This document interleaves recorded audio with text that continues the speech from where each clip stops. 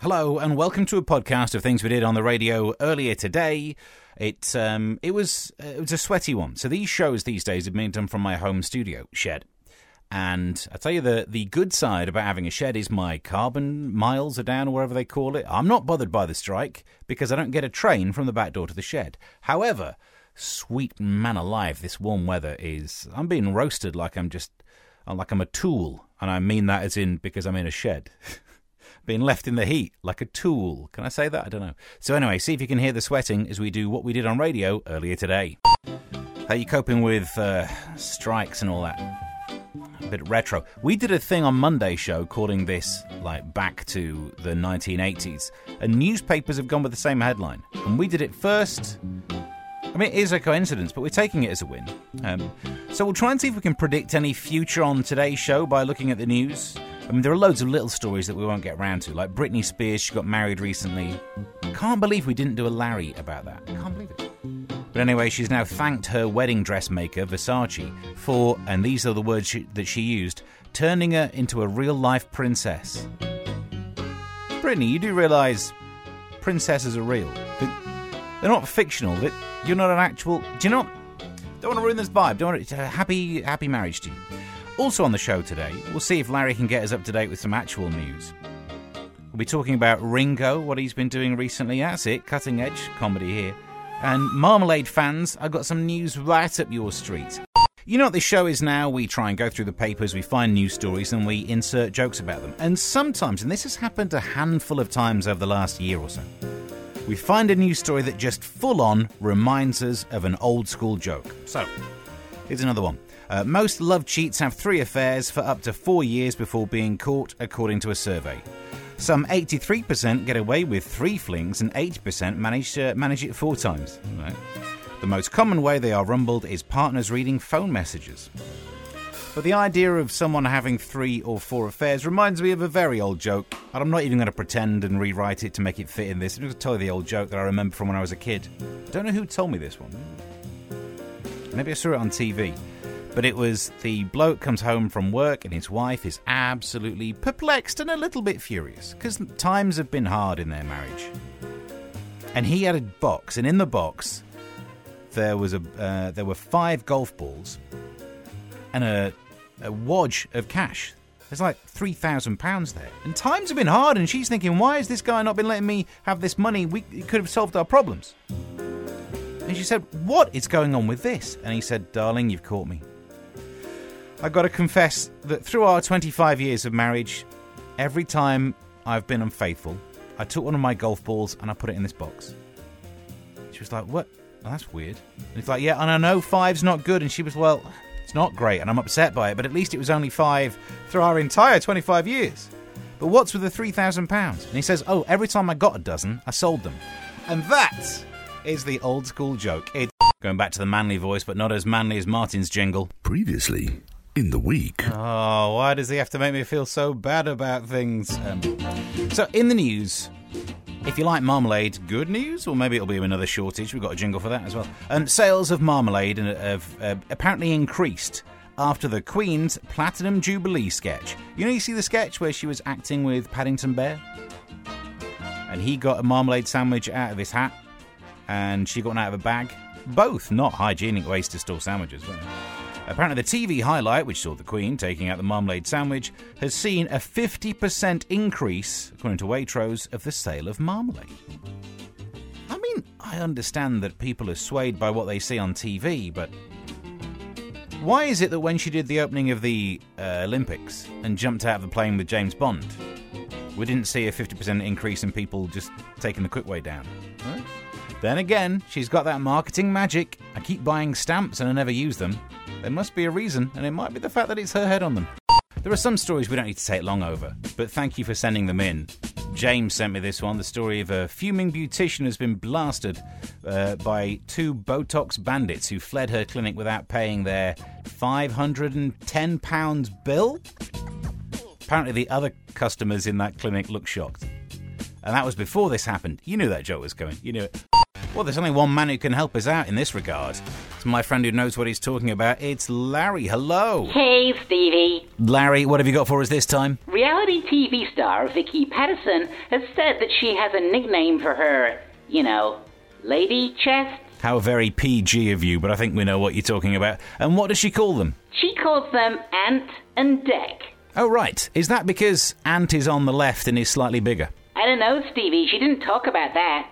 You see, if I were her, I would say that they were like Ant and Dec because they were award-winning and can really brighten up a Saturday night if you've got nothing else to do. But, I mean, she doesn't need my advice, I suppose. Do you think Ant and Dec are irritated? I've not seen a picture. Do they look red? Maybe she's been out in the sun. No, I mean the actual Ant and Dec.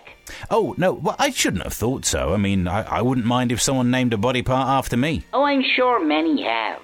Oh, thank you. And they're sitting on their Stephen Allens right now. Lovely. Thank you for the update. We'll speak soon. Okay, toodles. So look, this is one of those situations where somehow we managed to talk about aliens recently, and apparently something went wrong with the broadcast, but don't worry about that. When China said that they'd received radio signals from outer space. In fact, seeing as we talked about them on the other show, we should use this. Previously in the week. It was last week, Martin. I don't want to get all tetchy about it. Try and get it right. Well, there's an update to that story. So bear in mind, last time we talked about it, China said they got radio signals from space. China has been ridiculed for claiming that they picked up messages from aliens. Apparently they turn out just to be phone signals from Earth. State-backed boffins said they found unusual electromagnetic waves, potentially from intelligent civilizations elsewhere in the cosmos. I mean, the good news is they've found an intelligent situation somewhere on the planet. It was a long shot, wasn't it? Apparently, they'd never spot these things before with their big satellite stuff. But it's likely just to be cell phone, TV transmitters, radar, satellites, all of that stuff. I mean, you think they would have noticed. Unless these Chinese boffins were listening to 107.5 megahertz. And they were listening to what I broadcast on this radio station. Because at some point, maybe if I was talking and then static got cut into by aliens and they picked up this, then maybe they would have been listening. I'm sure that never happens. That never happens, does it? Does that ever? Earthlings, we have been monitoring your radio broadcasts to learn about your species. So apparently your Boris Johnson tried to give Carrie a top job in the Foreign Office when they were having an affair. He is that committed to reducing unemployment. Breaking into the... I'm fairly sure that would never happen. But if Chinese boffins were listening to this radio station, that would probably explain why they thought they heard from aliens. Solved another one. So, it's been a busy show today. I think we've learnt many useful skills about Vicky, what to do if you meet Vicky Patterson. If you missed any of it, we'll try and get it available to you in a podcast. There's one bit of news which is quite appropriate. So, I'm trying to get a little bit of work done.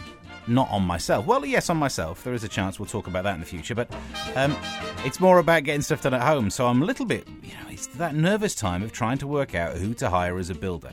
Because apparently, we hear about people who do dodgy jobs and all that. We might not need to worry as much anymore.